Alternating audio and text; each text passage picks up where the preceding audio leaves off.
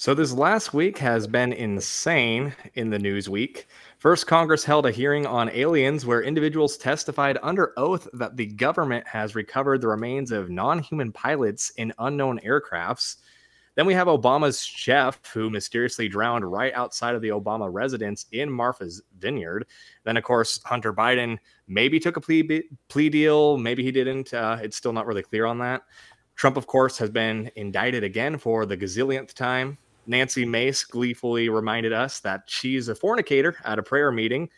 McConnell malfunctioned on camera for the world to see. Greg Abbott is finally making moves to close the border, or is he? And of course, Bud Light is laying off hundreds of employees in what may be the biggest get woke, go broke story we've ever seen. All this to say, picking the stories for this week was incredibly difficult. So I decided to focus in on a few stories that are pretty important, but flew under the radar because maybe they are less glamorous. So on this episode of Forge and Anvil, we will discuss how parents in Tyler, Texas have organized a grassroots campaign to send explicit library books to city officials in an effort to create awareness of what local children are being exposed to. In addition to this, we will discover how Gabe Rench won a settlement of $300,000 for being arrested at a maskless psalm sing in 2020. Finally, we'll discuss how the Transmanifesto from the Covenant school shooting in Nashville may take up to 3 years to be released. All this and more, so stick around.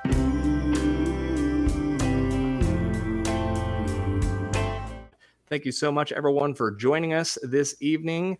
I am joined first and foremost by two first-time guests, the first of which is Sarah Fields. So, Sarah, please tell the audience who you are and what you do. Hi. Yeah. So I'm a investigative journalist for the Publica. I'm also director of advocacy and president for Texas Freedom Coalition, which is an organization in Texas that advocates for the nuclear family and constitutional rights. I'm a Republican state delegate, and I'm a mom of three. And we fight. And one of our biggest fights is we fight to protect children. Excellent. Well, welcome on. Glad to have you. And for the first time as well, we have Ron Coleman. So, Ron, same question. Well, I'm going to give you a different answer. I'm a lawyer. I work in New York and New Jersey. My office is located in lovely Newark, New Jersey. I do constitutional law, free speech related law, intellectual property. I'm a partner with Harmeet Dillon, who your listeners have probably heard of. I'm very active on Twitter with my handle right there in the name, at Ron Coleman. And I have a podcast of my own little self. It's called Culmination.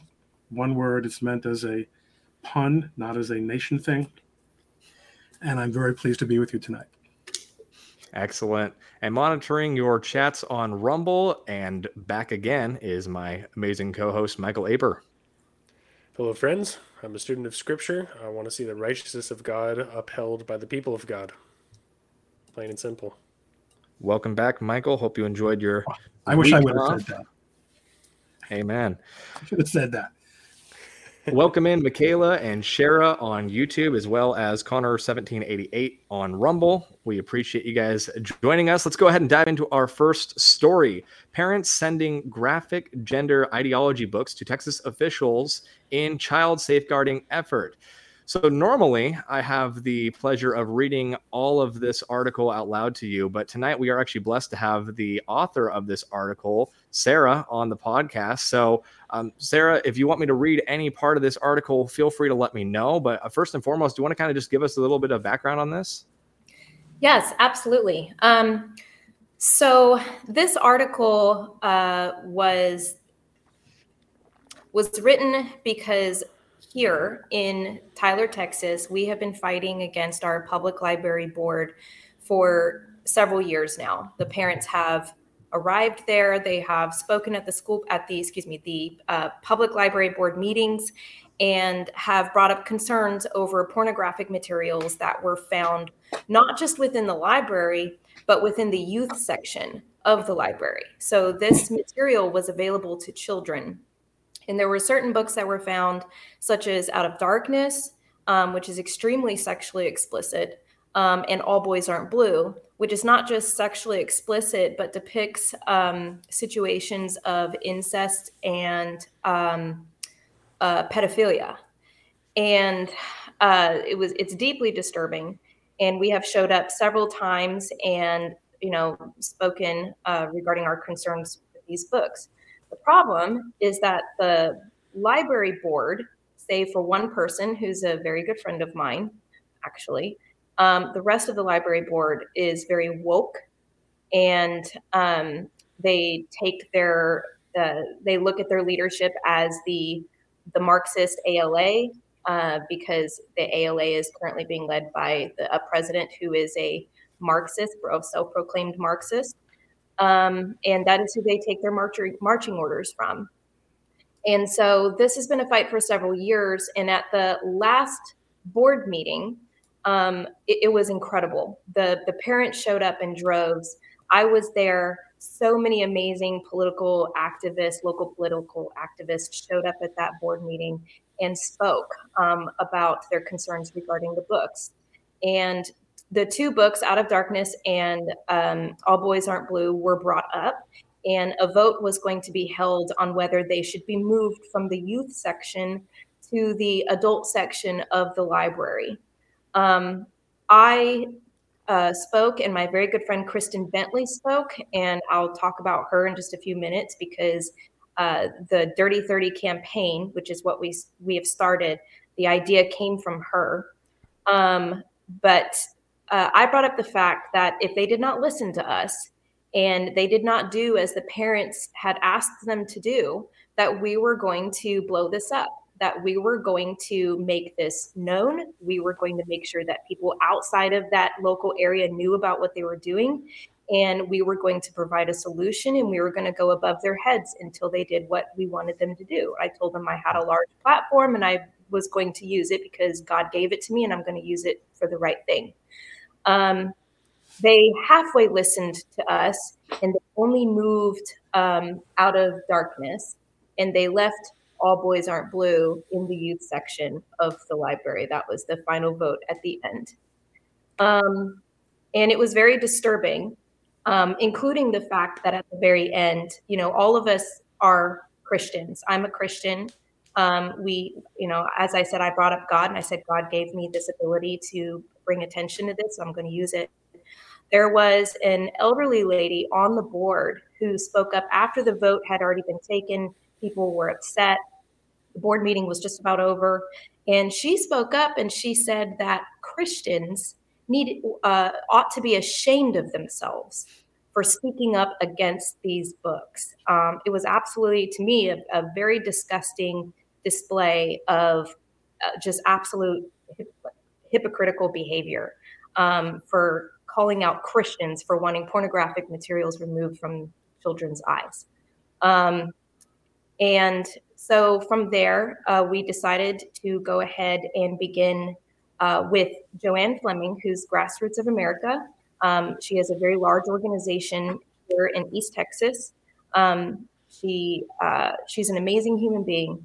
And under her, we have started this campaign called the Dirty 30, which is a campaign where we are going to be sending a dirty book to all of the local officials here in Tyler, Texas. So the mayor, the city officials, all the officials within Commissioner's Court, and we're going to be asking for a public hearing and asking for it to be in the evening so that parents can come after they are, finished working and come and speak their piece regarding the issue with the local library.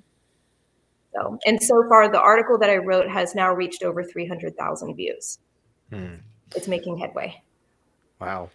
Yeah, and you guys can check that out on thepublica.com. I highly recommend it. It's a great read, and we may reference some of it here in a moment, but it's really unfortunate that you even have to do this. I mean, it's wild to think that these type of graphic materials are making their way into the hands of small children because officials in charge just don't want to listen to the constituents that they serve.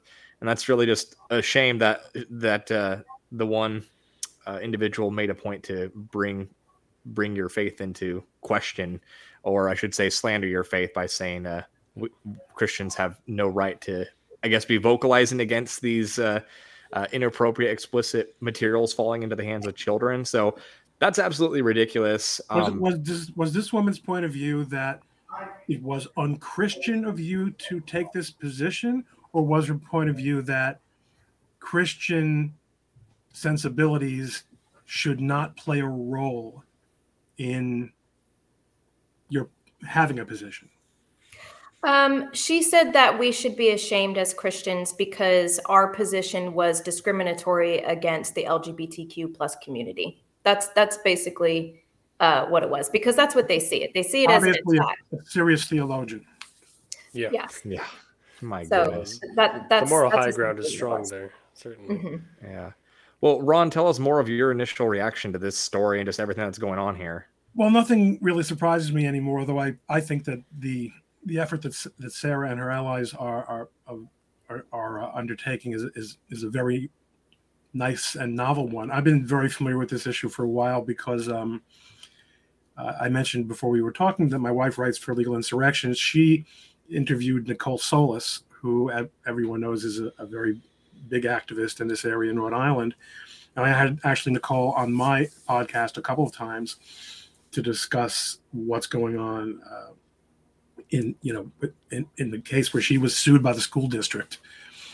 And then the school district backed off, but the teachers union continued her lawsuit against her. What did she do? She wanted to know what was on the curriculum. And she stood on her rights and she demanded that they tell her what the curriculum was. And ultimately they sued her.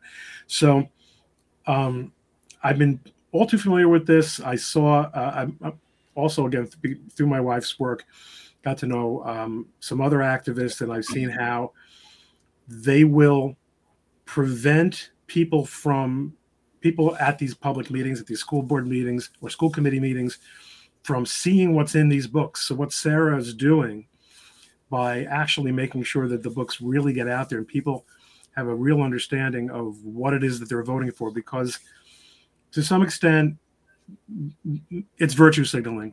They're not necessarily, they think of it as virtue, which no one in this conversation does, but they think of themselves as representing the zenith of tolerance.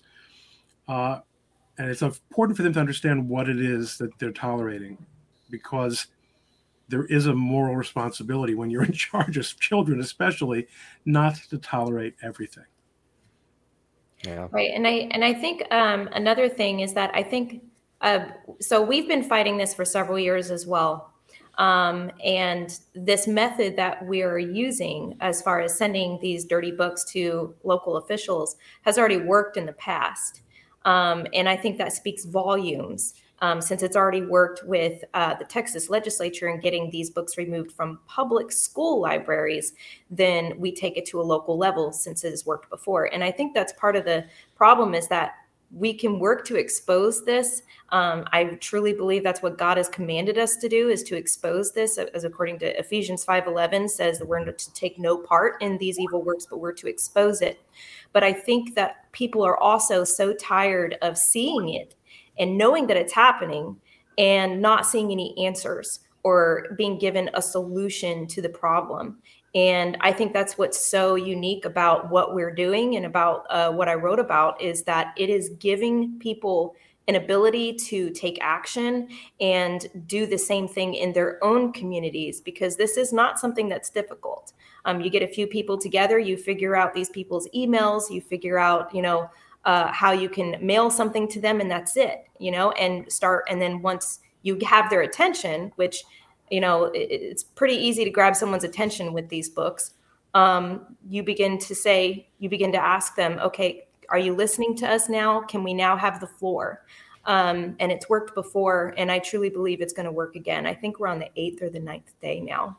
So, and something else I want to point out, and I didn't go into too much detail in it in my article, but I sent an email to every single city official here locally. And I sent an email to all of the board members of the library asking them, not only are you aware of this issue, but can you make comment on it? Because this is very concerning and, everyone is very worried about this. Not a single person responded except for one.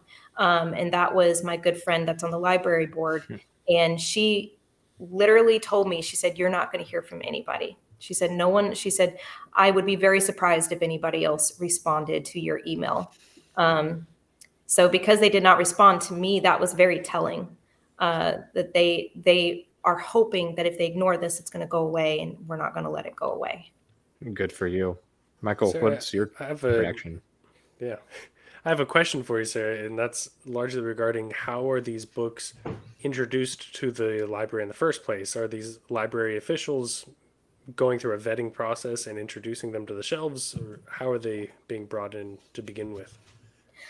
So there's several different ways. One of the ways is that these books are being brought in bundles. And so some of these books, such as All Boys Aren't Blue and Gender Queer, which is extremely graphic, have been given awards. And since they have been given awards, they come in bundles of books that have been given awards. Okay, this is an award-winning bundle right here. So they arrive in a bundle, they purchase, they get the bundle, and they put it onto the shelves. But another thing is that a lot of these librarians and those who approve these books, they know exactly what they're doing. They know what books that they're sometimes are requesting and putting into the youth section.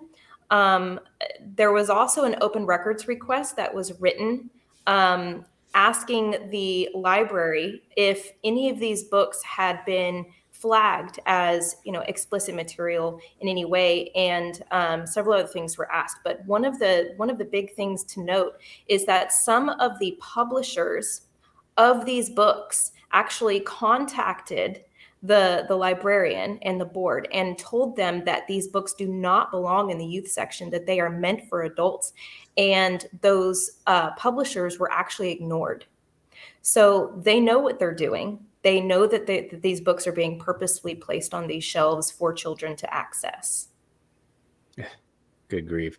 And for those who don't know, for those who are maybe unaware of those titles and maybe have yet to, read Sarah's article, which I highly recommend doing, these books are definitely explicit. I mean, Gender Queer, it's all cartoon artwork, right? But it's depicting sexual actions. Exactly. And explicitly sexual actions that I can't even repeat the kind of actions that are being depicted in this book on YouTube for fear of our video being taken down. I mean, so I can't even verbally describe it to you what they're showing that these children have access to. So, I mean, it's just wild. So, Ron, I think I should turn it over to you just to ask, you work within the law field. Have you seen a lot of different cases surrounding this kind of scenario that's being raised? Is it kind of like a recent thing that's starting to trend?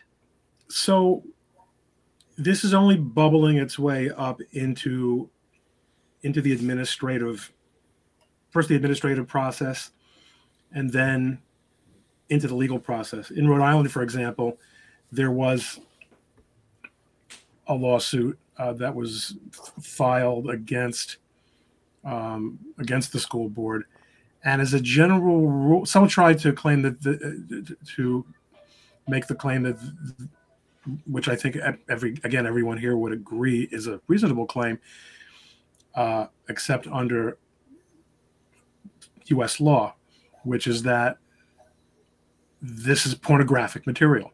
I think all of us would have no difficulty identifying this as pornographic material, but the only pornographic material that is not constitutionally protected is pornographic material that either involves non-consensual acts or children, or which supposedly has no artistic or literary value whatsoever.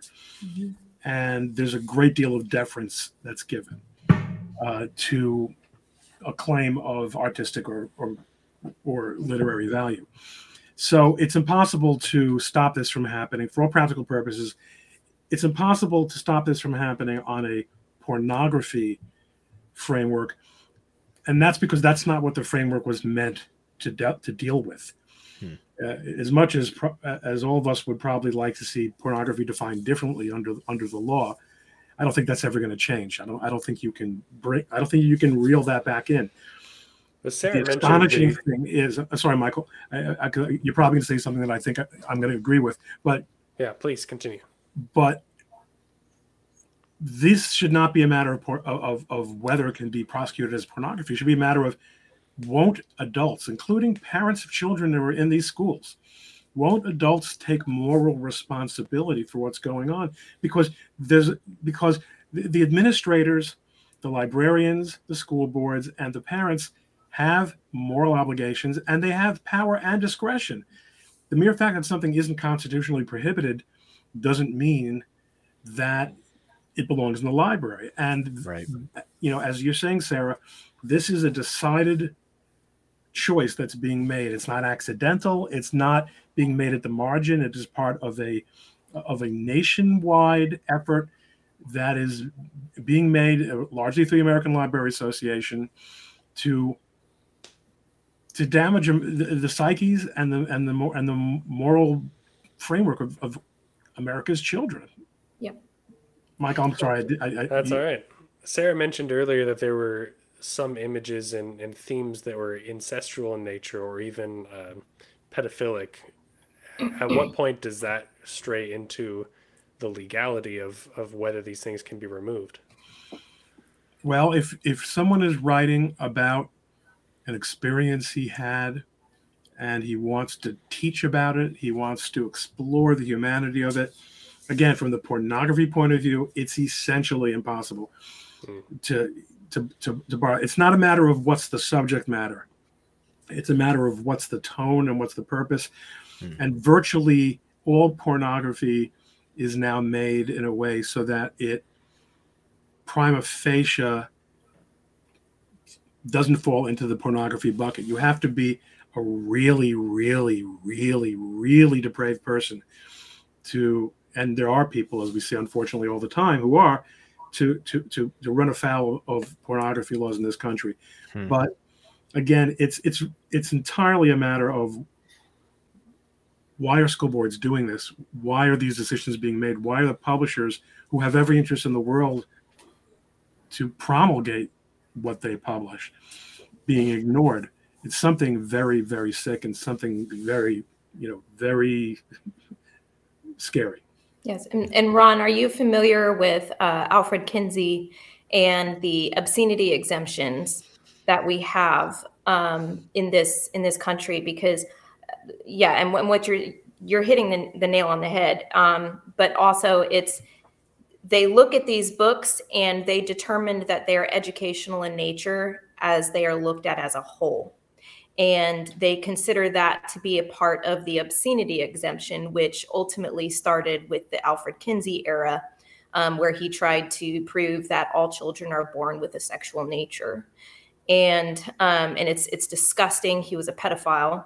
Yes, but that is where a lot of this began. And so now we have states within the country who are trying to, repeal the obscenity exemption.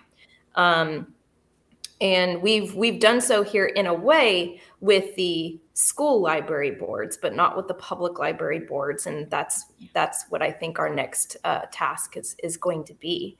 And one of the things you mentioned was, why are they doing this? And if I can give a little bit of, I think we all know a lot of the whys, but if I can also give a little bit of insight on that as well. I have a master's degree in psychology, and it is absolutely unreal to me how much of the science and the psychology of the development of a child's mind is being ignored. I graduated in 2014, and I learned about the development of a child's brain, and male and female are significantly different from each other. Males take longer to develop. And we learn about the prefrontal cortex, and we learn about the fact that the prefrontal cortex is suppressed when a child is sexually traumatized, when a child is introduced to sexual trauma, to sexual images. And now it's everywhere. It's on the TV. It's in these books. It's in school. It's in curriculum. It's everywhere these children turn. No child seems to be safe without their parent right there, able to determine what they should and should not see or read or watch. And it's very sad. But the ultimate goal, I believe, is to traumatize these children, because without the prefrontal cortex, which regulates behavior and allows for logical thinking, which is, if you really think about that, look at the liberal teenagers of today who are here with all the piercings and the crazy colored hair, and they're screaming and they don't have logical thought and they're not able to piece together an argument.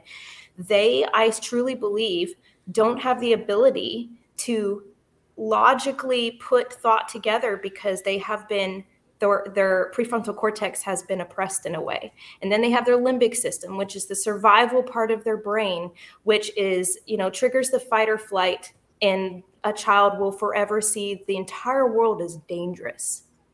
And that's how a lot of these children are looking at the world. Everything is dangerous. Everything is scary. You're out to get me. Everyone is out to get me. I am me. I'm my own self. And if you're attacking me in any way, then you're a bad person. And that's how all these teenagers are now thinking. Interesting. We did have a chat that actually asked, what does the prefrontal cortex do? So if you can maybe give a little insight on that. Right. So as I said, the prefrontal cortex is in charge of your logical thought. It regulates your behavior. It regulates your critical thinking skills, your ability to look into the future, your ability to see a situation and piece together, okay, in this case, what is going to happen if this happens, or if there's this scenario? That's essentially what it is. And if you don't have the ability to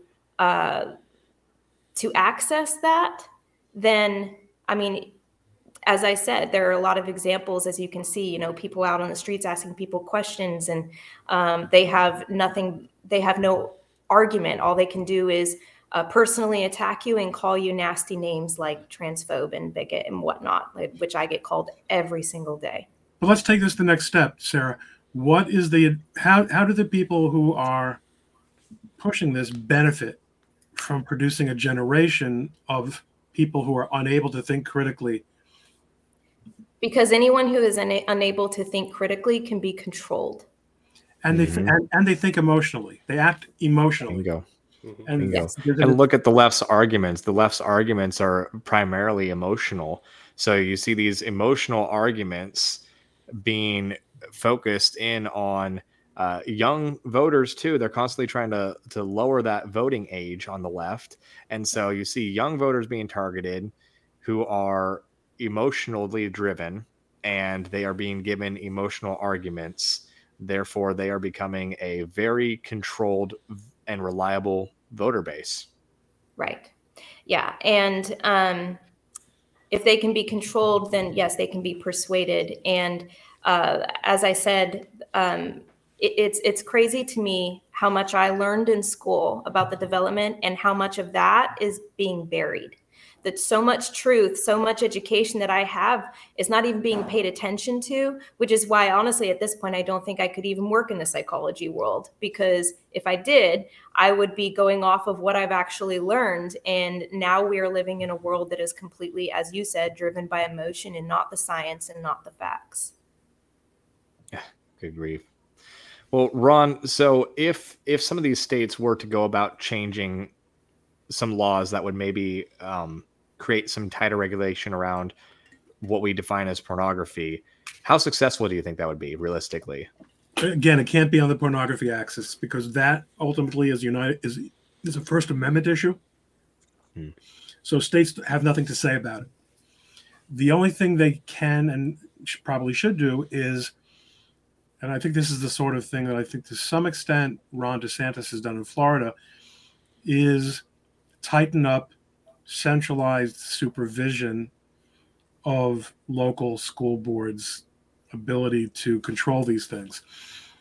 And of course, that's not going to be very helpful in your really blue states where the centralized legislatures, if anything, are worse or no better than, in New York, for example, and in New Jersey, where I live, the northern and southern parts of the state are like two different cultures.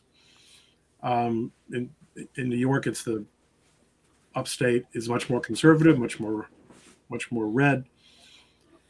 At least in those areas, people want to retain the sort of control that they have over their school boards. On the other hand, the New York legislature is now so overwhelmingly weighted towards the more heavily populated urban areas, especially around New York City and around New York City, that the legislature there is, it's like the California legislature. I mean, they're so centralized control can be just as bad. So what really has to happen, and I think that there's a very strong consensus among political activists, and Sarah, you correct me if I'm wrong, but I think what your work demonstrates this is that it has to happen at the grassroots level. It has to happen at the school board level. Matt Walsh demonstrated this during when he attended that school board meeting in Virginia where they were talking about COVID policy. These people on these school boards who are taking these sorts of positions are not people of principle. They're not strong. They are not equipped to fight back, and they are not constitutionally, small c, able to fight back. What they get from this is a little bit less obvious to me, but pushback tends to really be effective. Sarah, I was wondering, in Tyler, which is interesting. Tyler is where I took my first deposition as a lawyer many years ago. In Tyler, is there? Are the parents generally supportive of what you're trying to do? Yes, they are. And I mean, and you could see it in that room at the last. And I would think that. Yeah, we were definitely the majority.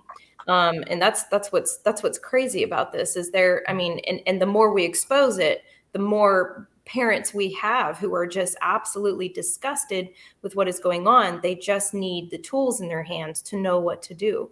And if I may, and you can, you're a lawyer, you can correct me if I'm wrong, but one of the things that was brought up in this last legislative session is that a lot of Democrats actually made the argument for HB 900, which was a bill that went after the vendors, not necessarily the school libraries, but this is a bill that went after the vendors, that told vendors that they were not allowed to sell these books to the school libraries anymore, and that any books that were explicit had to have a warning label placed on the cover. But one of the biggest arguments that we heard especially from the Democrat side, was that this was protected under the First Amendment.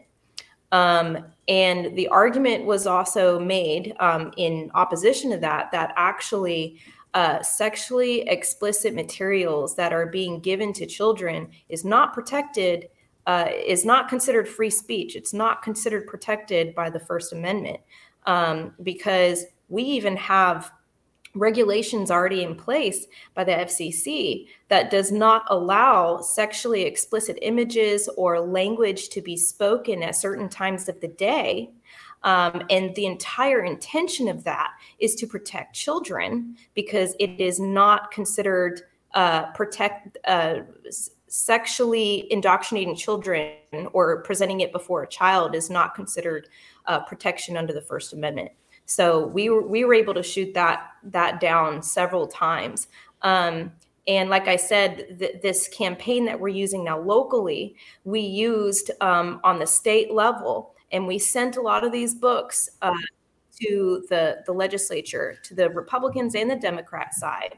But it's crazy because the exposure of this campaign was pretty amazing, because we even had Democrats who, once they saw the books, were absolutely disgusted by what they saw, including Representative Theory, who is a state representative here in Texas, who is a Democrat, and she strongly supported HB 900 and the ban on pediatric gender modification, which was incredible. She gave an incredible speech on the House floor, and all the rest of the very liberal Democrats tried to cancel her, tried to censure her, tried to remove her from her position simply because she took our side on this matter.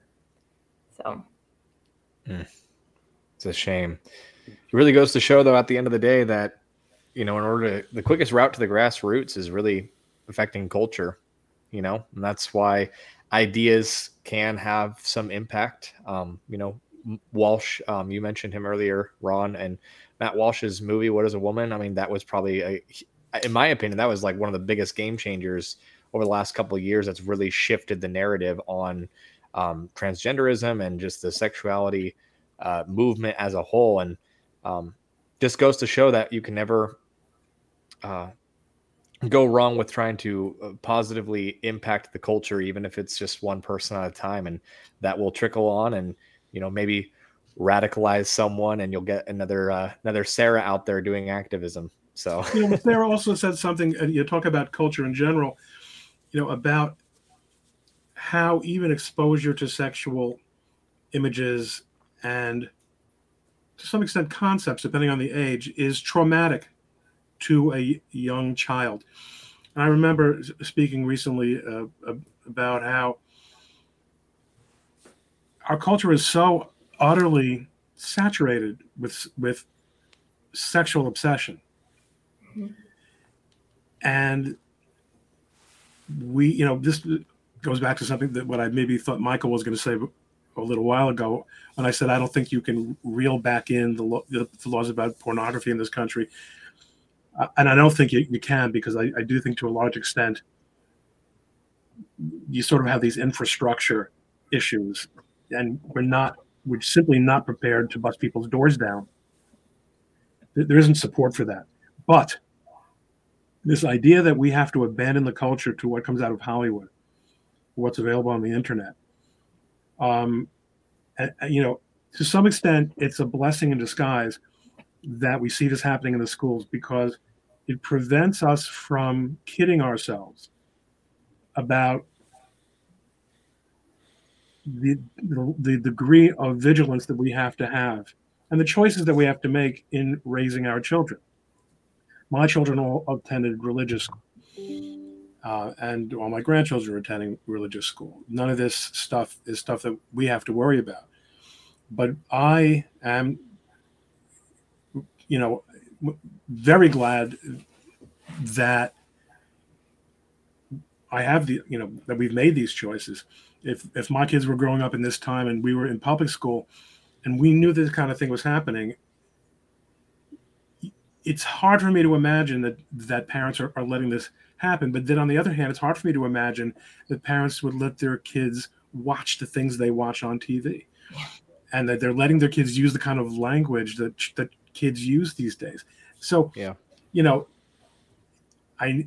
you can do as much fire and brimstone as you want. Every society declines, but you can make choices with your own family about where you're going to live and what you're going to expose them to. And these choices are going to require hard decisions. And as a culture, we have trouble making hard decisions. We have trouble saying no to ourselves. But it's the fundamental responsibility of a parent to say, no, you can't eat that. No, you can't put your finger in an electric socket. And no, you can't have a smartphone. You can't have a smartphone. Maybe when you were 18 and you're on your own. But my kids did not. None of my kids grew up with cell phones. Now, it's true my youngest sons are 24. They're twins. They don't have smartphones now by choice. They're yeshiva students. In their yeshiva, it's not permissible to have a smartphone. In fact, they have phones that are there's sort of a regulation, a standard of dumbness so that they can basically text and not much else. They're missing out. What are they missing out on? Things that people my age all grew up entirely without and managed somehow to flourish. Right. These are the harder decisions. Yes, we need to go into the school boards, and we need to fight these fights in the grassroots, but we also have to, we have to make choices about what's happening in our homes. Yeah. For the Ultimately, parent the micro is much more important than the macro. Go ahead, Michael. Mm-hmm. To that point, the parents that are listening, I can imagine the pushback to that argument is that oftentimes children that are in public school systems, myself included, I was raised up in a public school system because my parents were unable to either afford for me to go into a private institution or otherwise teach me at home.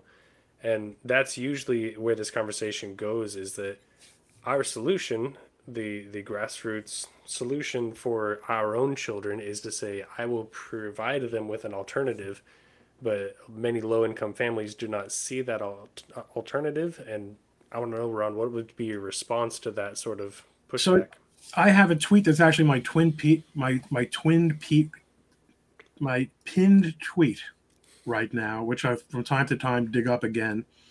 And it wasn't because I knew that we would necessarily be discussing this today, but I discussed this very issue, and I say, disconnect your family from the public schools, or nothing else you do to conserve your creator culture will matter.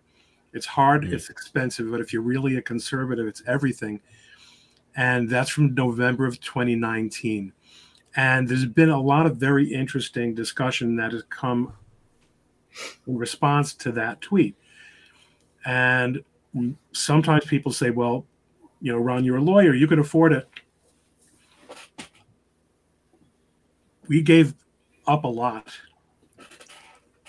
of disposable income. I mean, it's true. If someone's making millions of dollars a year, it's not a sacrifice. I'm not one of those lawyers. We also gave up a lot so that my wife would mostly be home. My wife was a degree from Stanford Law School, nonetheless spent most of the time when our children were young raising her children. Those are decisions that we made. But what other people have said is that, first of all, there are extraordinary resources available for homeschooling now, which is asking a lot. I recognize that. I wouldn't be up to it, frankly. But people have said, here's what we gave up in order to send our kids to religious school. Here's what we sacrificed. In other words, it's not only an option available for people who are upper middle class or well off. But it's a very, very hard choice. And the problem is you could make, even 5 years ago, you could say, listen, in the right school district, you can get these really quality educations. And you're not giving up your child to Moloch. Have a good home, teach them good values, and they'll learn reading, writing, and arithmetic in school. And what's wrong with that? You're paying the taxes for it anyway. And what we see now is the people that we have been trusting with the responsibility for our children, if they're even learning reading and writing and arithmetic, they're also, some of this stuff is coming from the librarians, which are people that parents never interact with. They're accountable to just the principal.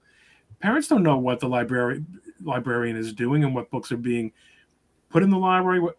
But why should you even be having these conversations? And going back to what I was saying a second ago, children are not comfortable. When you were a kid, you're watching a movie with the family at home, watching something on TV, and all of a sudden there's a mushy part, okay? And the kids start squirming and they're uncomfortable. That's normal. And there are certain adults who think, oh no, they need to see this. No, they don't need to see this. Believe me, when they're adults, they will absolutely figure it out. I'm not talking about to regard sexuality as a sin or something to be ashamed of, but in our tradition, in the Jewish tradition, we have this concept of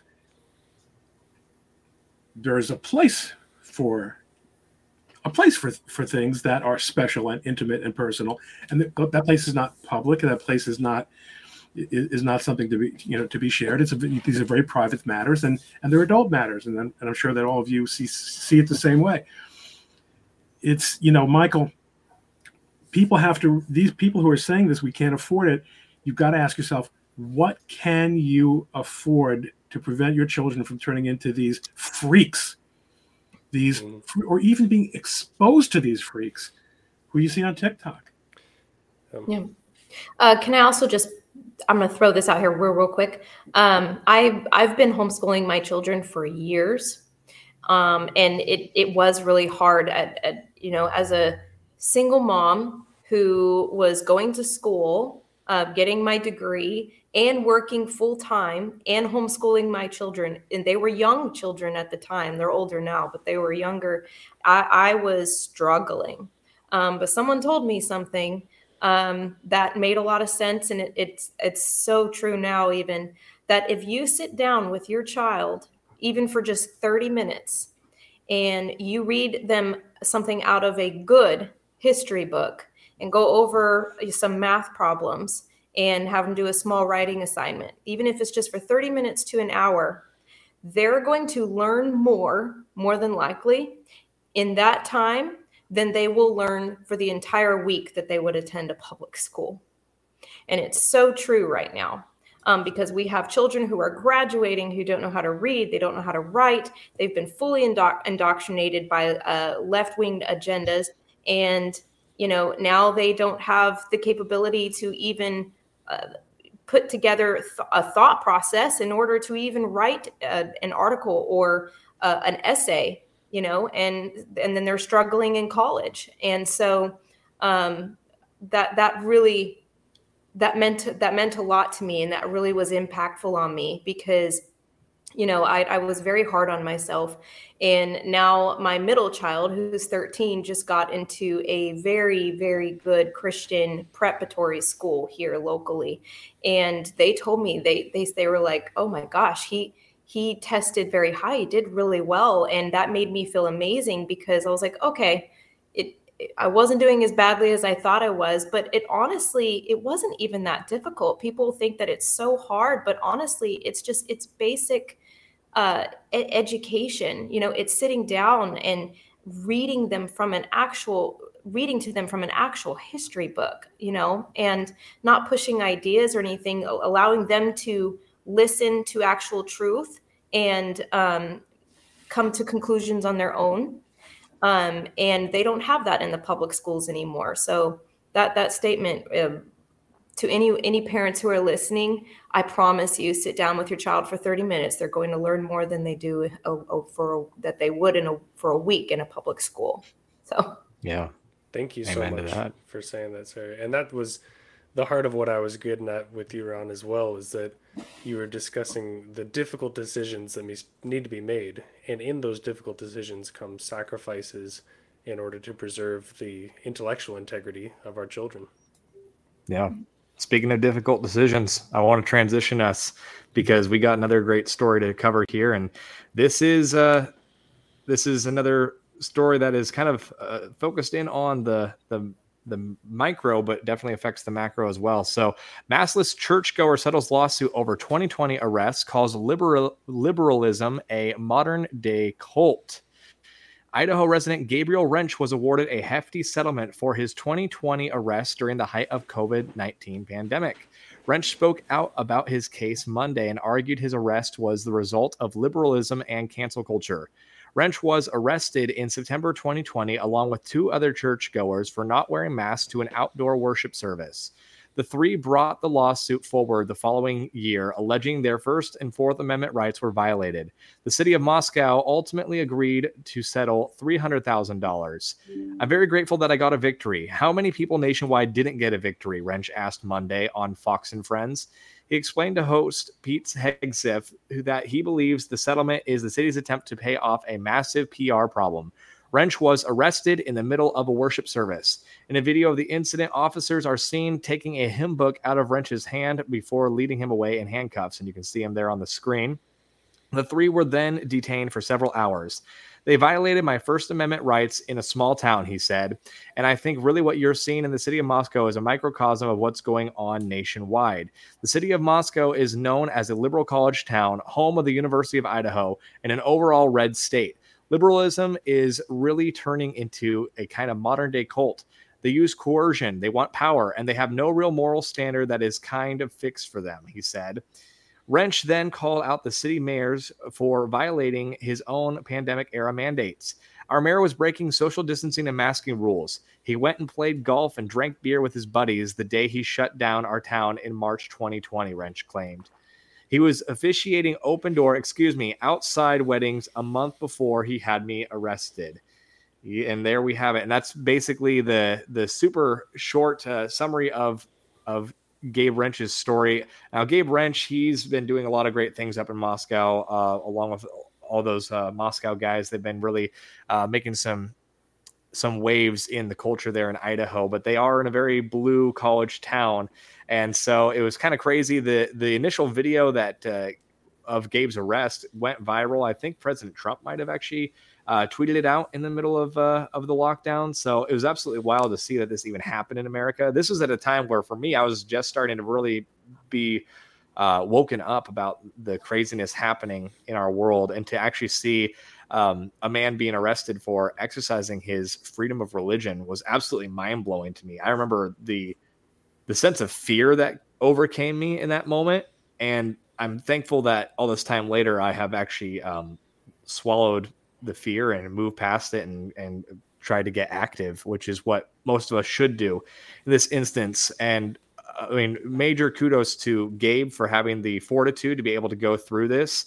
And I think it's really important for us to even talk about this story because, everyone's focusing in on aliens and whether or not they're real. But it's important for us to celebrate a win because it's very rare, or at least it seems very rare, that we actually get a win on the sort of freedom side of the debate.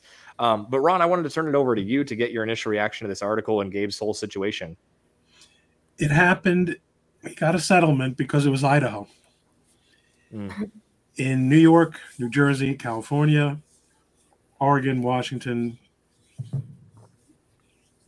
he would not have gotten a settlement. And in fact, he probably would have been convicted and sentenced. I argued in front of a federal judge trying to get an injunction, actually on behalf of a group of pastors in southern New Jersey who challenged the COVID regulations prohibiting worship services, for all practical purposes, making them almost impossible.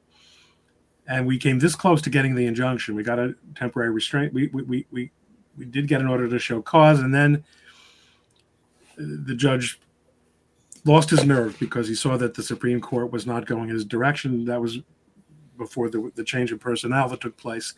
Mm-hmm. It's astonishing that he got a settlement. It's actually not a bad settlement either, $300,000. But it's much more important, obviously, from the moral point of view, and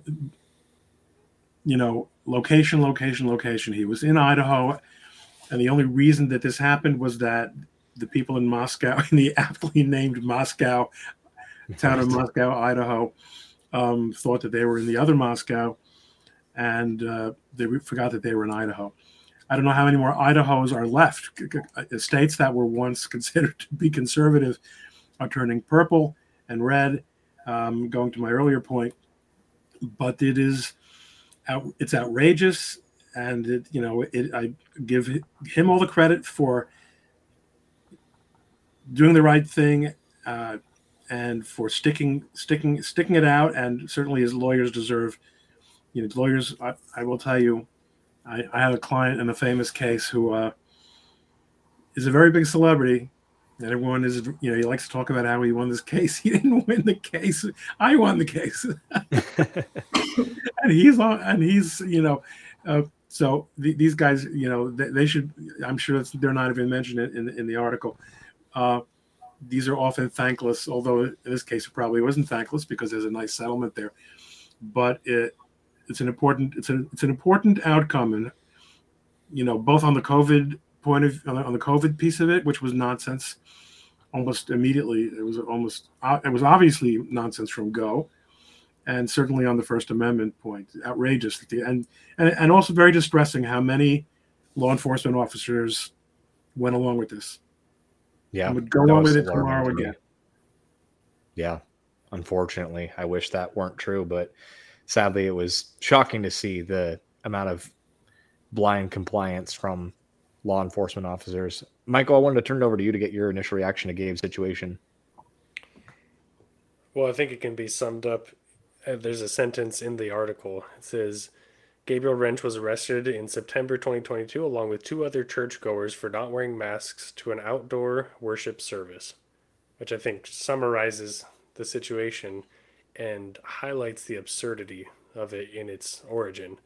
The fact that took place in the first place is horrendous. And he said something, he was quoted in the article, later in the article, Gabe said, yeah, sure, it's a small win, but how about all the other people that didn't get a win out of this, right, and were otherwise suppressed or manipulated by authorities?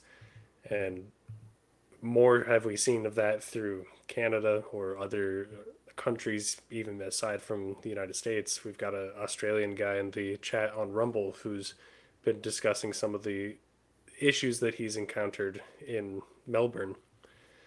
But yeah, like you said, it's good to get a win, but it's hard even for me to not feel like it's a small Band-Aid on a large wound. Yeah. Sarah, what was your initial thought? Well, first of all, I feel like it should set a precedent. I mean, if he win this because he was able to prove that his constitutional rights were violated? Is that essentially how he won? Yeah, and different articles covered a little bit more of what the actual ruling was, but I believe that was essentially what it boiled down to. Okay, so in my opinion, it should set a precedent. I mean, if he was able to win based on his constitutional rights being violated, then this should be true for everyone that has been arrested or been for wearing a mask outside. But I just also want to point something else out. But it was a settlement, Sarah. It was a settlement. Okay, so then one of the reasons that you settle is to avoid a precedent being set. Oh, okay. All right. I see. But can I also just point something else out real quick? Connor, can you bring the article back up really quick? Because I want to point something out. Can you go to the picture where he's being arrested? Okay. If you look in the background, this is what is blowing my mind. If there was not any other kind of, I mean, if this is not a message that says we don't care about the science and we don't care about your actual health, we only care about you doing exactly as we tell you to do. If you look at the amount of people outside who are not wearing masks. It's absolutely unreal to me. And I was looking at some of these other pictures as well, where it showed group photos of in this article, it showed group photos of multiple people in the worship session, outdoor worship session, who are not, look there. Look at how many people are not wearing masks. Why was he singled out? Well, I do know that Gabe is a pastor at Christ Church in Moscow, and I think they may have been the ones that initiated it. So I honestly think this is one of the instances of they were trying to bring down sort of the ringleader in this situation. I could be wrong on that. I'm sure Gabe would be more than willing to correct us on that front, as he's doing kind of a media tour right now with his settlement, and he deserves it. But I'd love to know, because if this was a matter of health, if this was truly a matter of health, then why was he the only one arrested? It blows my mind when I saw those. Well, you can see there was the little dots that they had painted, and essentially the city painted the dots so that they can do their psalm sing if they were to stay on those dots. And I believe what happened leading up to his arrest is Gabe basically said that he's not going to do that, and I think he put his arm around someone from his church while they were singing, and that's what led them to take his hymnal from his hands and put him under arrest and take him in. And that's just insane that even happened in the first place. But you're right. I mean, it's absolutely not consistent, but the reality is it's just a matter of it's just them flexing what they can get away with, you know. That's what it ultimately boils down to. But yeah, I mean, it's just wild. I'm ultimately just glad that we saw some justice here, because I really think that it's tempting in today's day and age to just take the black pill and pretend that everything is lost. And the reality is, as Ron already pointed out, a lot of these conservative states are not doing a very good job being conservative, not being very constitutional. But here and there, if we stick to our guns, we will occasionally see a victory, and that's at least some encouragement.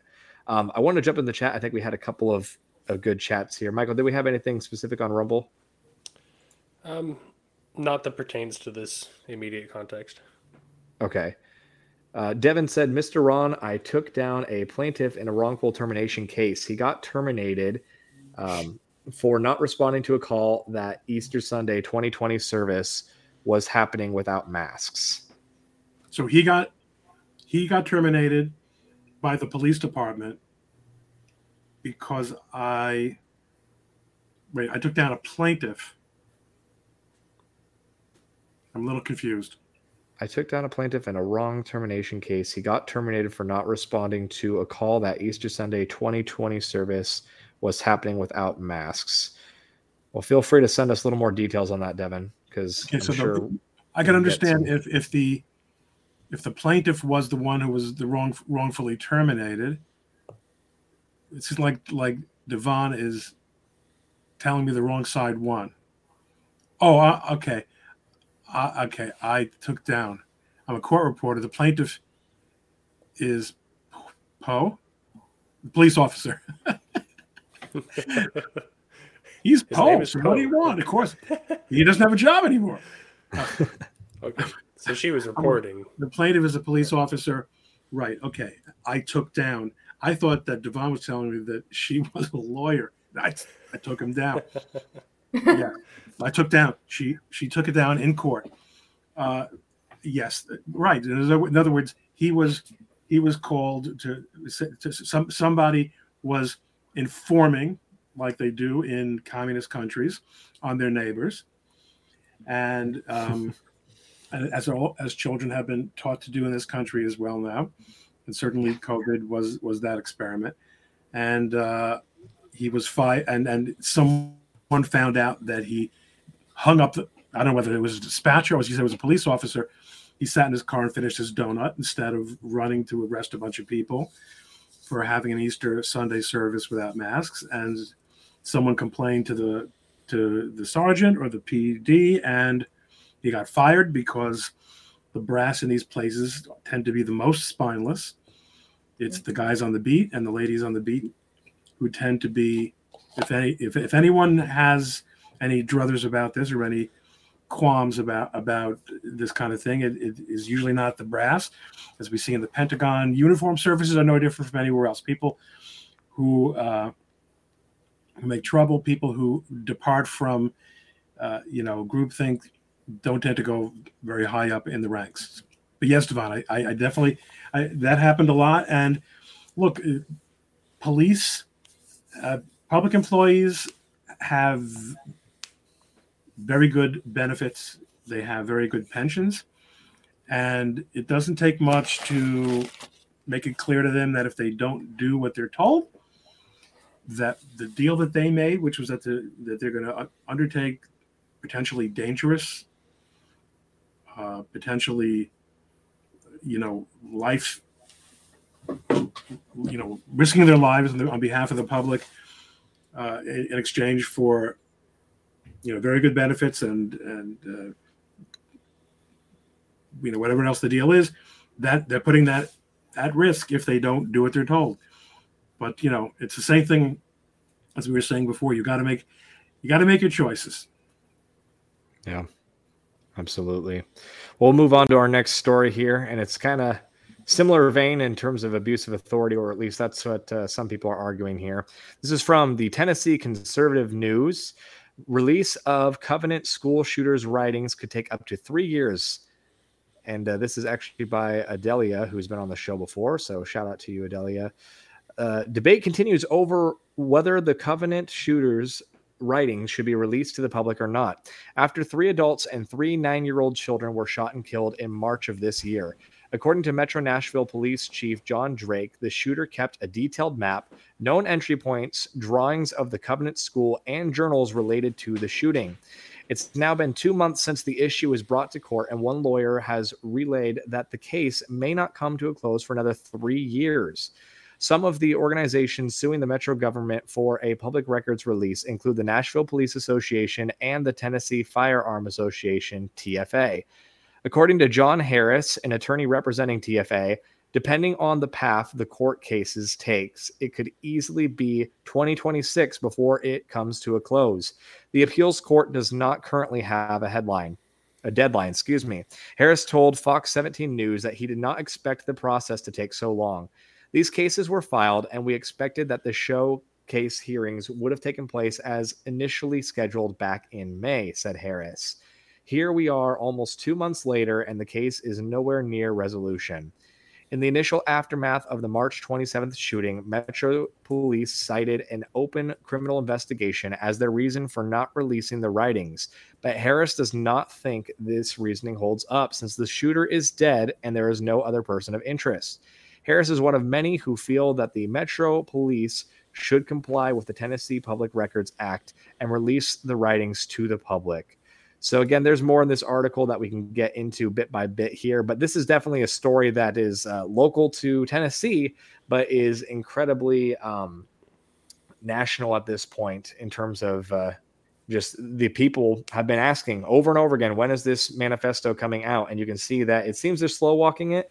Now, I don't know all the exact reasons. There's a lot of interesting points to this story. For example, the ERLC, which is affiliated with the Southern Baptist Convention, has seemingly been a part of the process of trying to keep this information hushed, despite most people in the SBC probably being of the mindset that it should be released. So there's a lot of interesting angles here, but I mean, the whole thing is unfortunate. We know that this person was a troubled individual, and we know that this person was one of the first, if not the first, known transgender shooter. And it was a biological woman who was on some form of hormones, most likely. We don't know all the results of the autopsy. In fact, the article does say at the bottom that they did not actually scan for prescription drugs, which is kind of an interesting choice for the autopsy as far as that is concerned. But either way, I think this case is wild, and the people are really wanting to see some transparency about what truly happened that day and what happened leading up to it. But Sarah, I'll turn it over to you for your initial thoughts on just this whole situation and the manifesto potentially taking 3 years to be released. Yeah. So actually, I have a few things to say about this, actually. When this happened in March, emotionally, it really messed me up when this happened. And I'm sure it messed a lot of people up. But a lot of it had to do with the fact that I did a very extensive investigation on the Uvalde shooter. And with the amount of information that was buried regarding the shooter in Uvalde, it was very similar to this shooting as well. And that is the fact that both of these kids, which these shooters were kids, were very mentally ill. And that does not match up with their narrative. And so their entire intention is to bury any kind of information that would make these kids look mentally ill, because if they were, then they would be held accountable as to, okay, why did they not receive the proper care that they needed as they were growing up? And in March, as far as their agenda, as far as what they're trying to push here, I actually tweeted something about this in March that ended up getting millions of views, and I had no idea that it was going to take off the way it did. But I brought it up here, and I said, when Black people were killed, they flew the BLM flag and they used the blackout profile photos. When Ukrainian people have been killed, they flew the Ukrainian flag. When gay people were killed, they flew the pride flag. But when Christians were killed, they victimized the killer. They justified her actions by making her the 7th victim of her own shooting because of trans oppression and genocide. And that tweet, I think it had a very far reach. And I think it's because I said the quiet part out loud. There were so many people showing up to protest. I'm not even, school shootings, but they're standing there in Nashville and in Tennessee, and they're holding up 7 fingers. And the reason they're holding up 7 fingers is because they're saying that the shooter was the 7th victim. In any other case, that has never happened previously. Ever. Absolutely. It's never happened. And the left is quick to jump at a school shooting and make sure that they're there in front of the cameras too. So yes. And so if that doesn't tell you what the agenda is, I don't know what does. Here we go back to logical thinking. Anybody who thinks logically can see, holy cow, this is in our face. With the Uvalde shooter, if you want, you can go look for it. I wrote an article about it way before I became a writer with the Publica on my Texas Freedom Coalition website. And I wrote about the fact that this child never received the care that he should have received as an abused, passed around child who was angry, who tortured cats, who tortured kids on the playground, threw dead cats at people's houses. I mean, the list went on, and none of this was brought up. And it's the same with this man.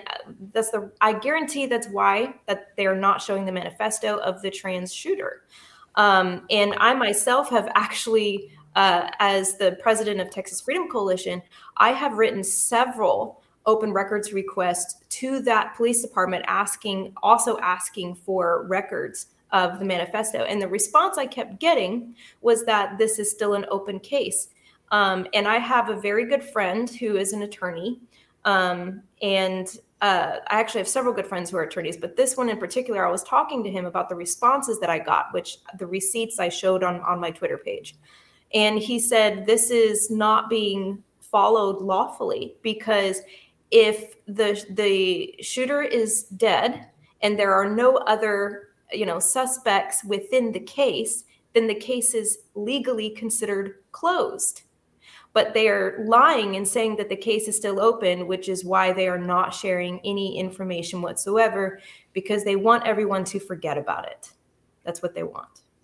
Absolutely. And unfortunately, they are using this as a convenient foil to pass some restrictions on Second Amendment here in Tennessee. And unfortunately, there's a lot of sign that Governor Bill Lee, conservative governor, is supposedly meeting and doing some backdoor deals right now. They've called a special session, to occur in August, probably the end of August, and they're expecting that it's only going to be a day or two, because it sounds like there's a lot of deals being made behind closed doors right now. So if you care about the Second Amendment, you live in Tennessee, even if you're outside of Tennessee, I recommend following Tennessee Firearm Association, the TFA that was mentioned in this article.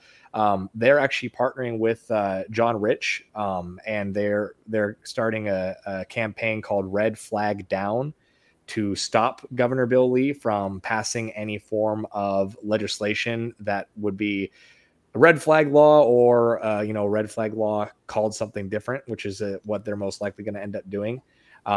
Because ultimately they are taking the reins, and they are using this as a great opportunity to pass some law that Tennesseans do not want. We are not quite a constitutional carry state. Some people think we are. We are not quite there, but we have made some great gains in 2A legislation. And it's crucial that we don't get set back just because a governor who's going to term out, which is why I think he's doing this, now apparently thinks it's a good idea to betray his constituents and potentially pass some legislation that no one in Tennessee wants. So I definitely recommend looking into that. Red Flag Down and Tennessee Firearm Association. And I'm sure John Rich will be posting all about that as well. But Ron, I'll go ahead and turn it over to you to get any of your thoughts on this whole story. I think Sarah has some smart attorney friends. There's a tremendous amount of arrogance on the part of government functionaries who refuse to obey the law, whether it's state or federal public records. They think that we work for them. It is absolutely, without knowing Tennessee law or what, there's no valid legal or public policy reason to not release this information. We see this happen also in Uvalde. We also see that this happened with the MGM shooting in Las Vegas. Stonewalling works. When you're the government, stonewalling works, especially because there's so little incentive not to stonewall. No one's really ever accountable for wrongfully withholding information. Look what the FBI does routinely, withholding information. The worst thing that can happen to a government official who is found to have wrongfully withheld information that the public is entitled to know is that he or she will have to let that information be known. A year, 2 years, 3 years, how many hundreds of thousands of dollars worth of legal fees later.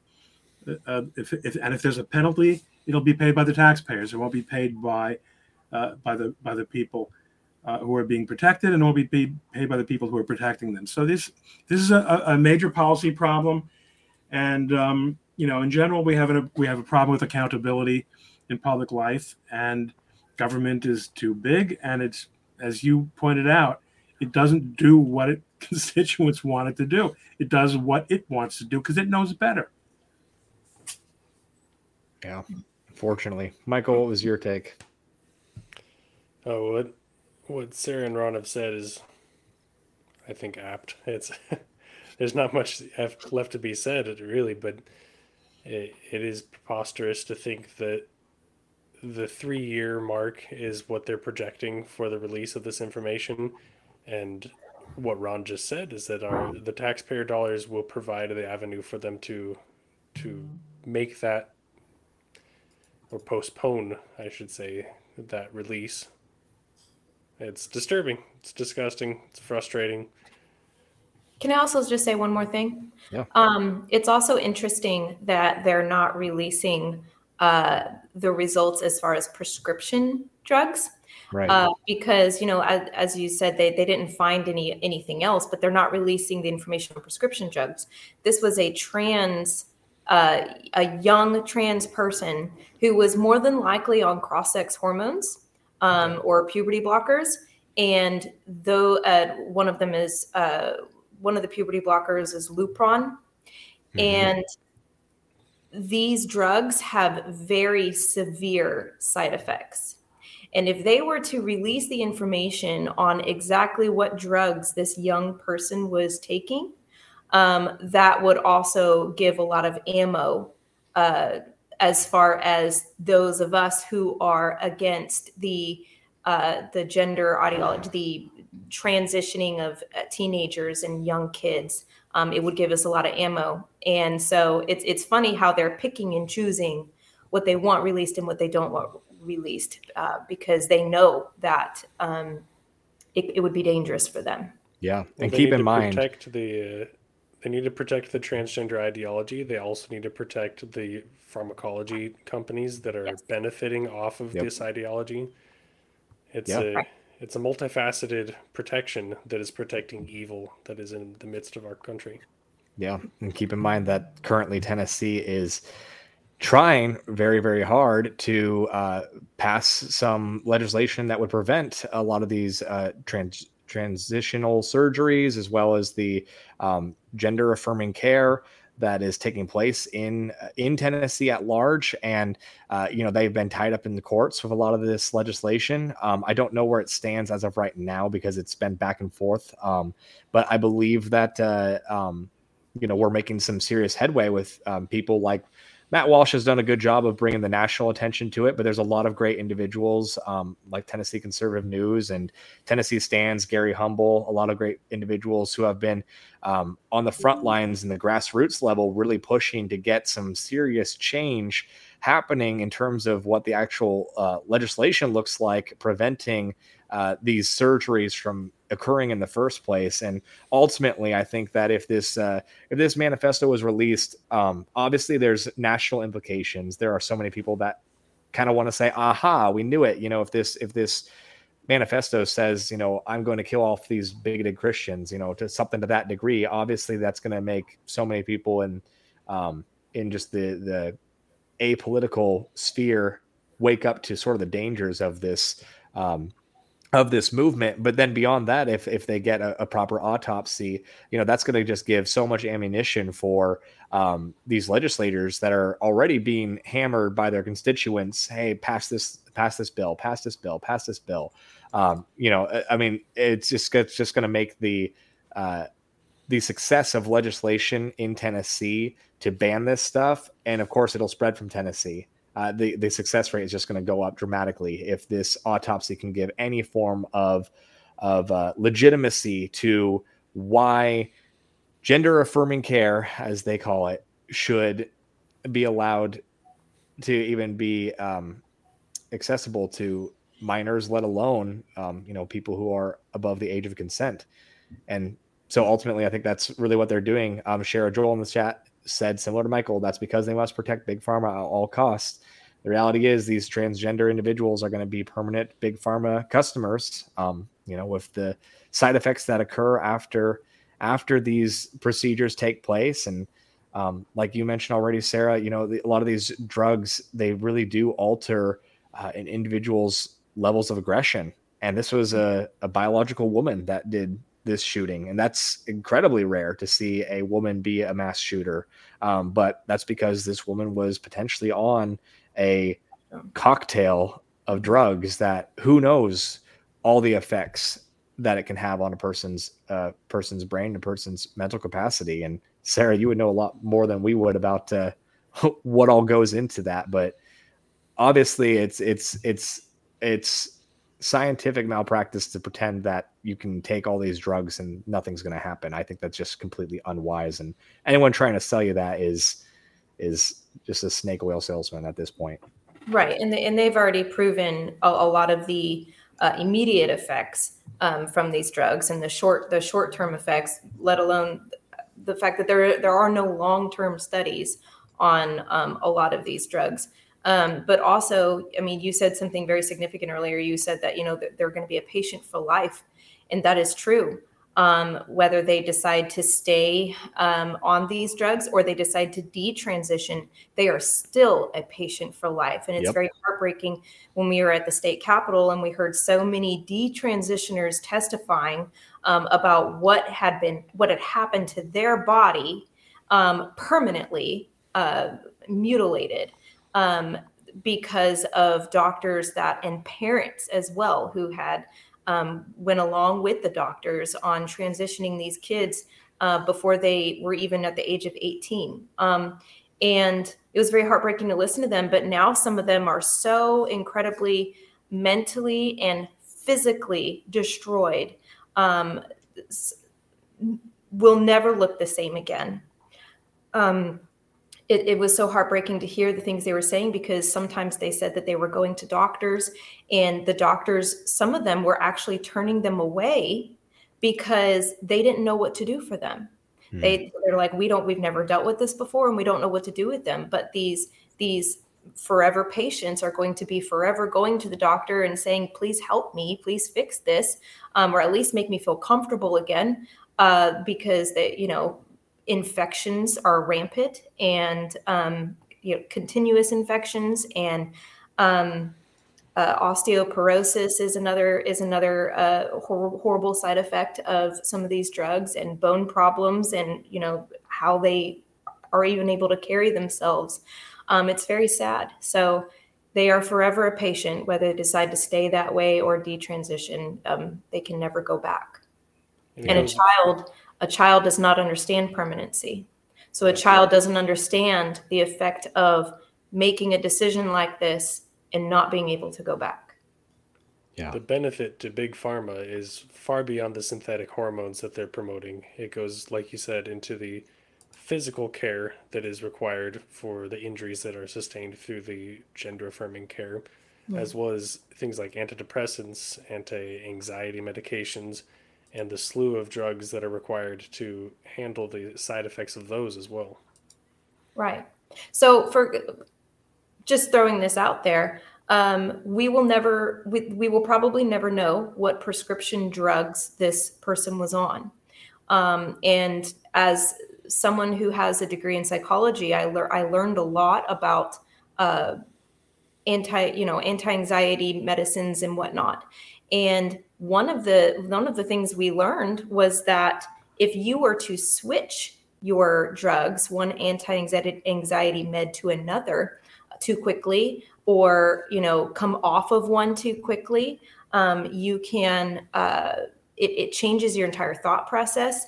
It can cause you to be suicidal and make decisions you would not otherwise make.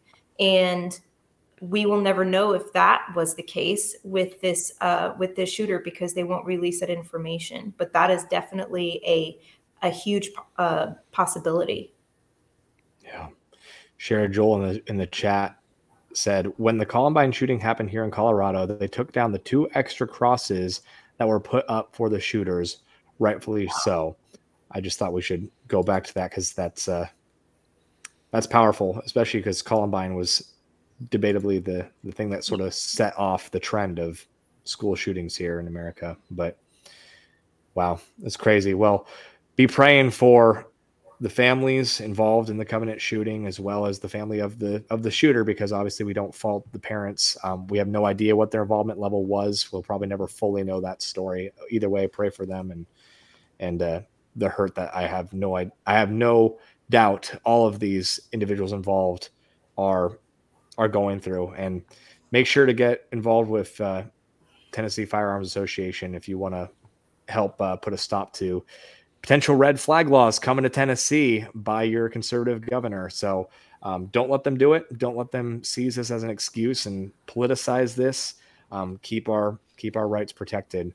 But that's pretty much all the time that we had for tonight. So we'll go ahead and go around the horn and let you guys shout out your various projects. So Sarah, where can people find you to keep up with everything that you're doing?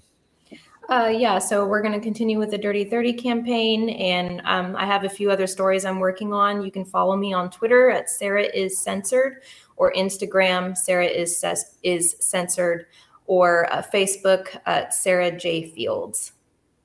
Excellent. And Ron, where can people find you? At Ron Coleman on Twitter. Everything else I'm doing, I talk about on Twitter incessantly. So that's really enough. Yeah, and check out the Coleman Nation. It's a great podcast. I really enjoy it. So thank you very much. I appreciate that. Absolutely. Michael, where can people find you? You'll find me sitting at the student center here at the school studying eschatology. Excellent. Well, thank you everyone for listening, watching, wherever you consume our media. We really appreciate it, and we'll see you next time.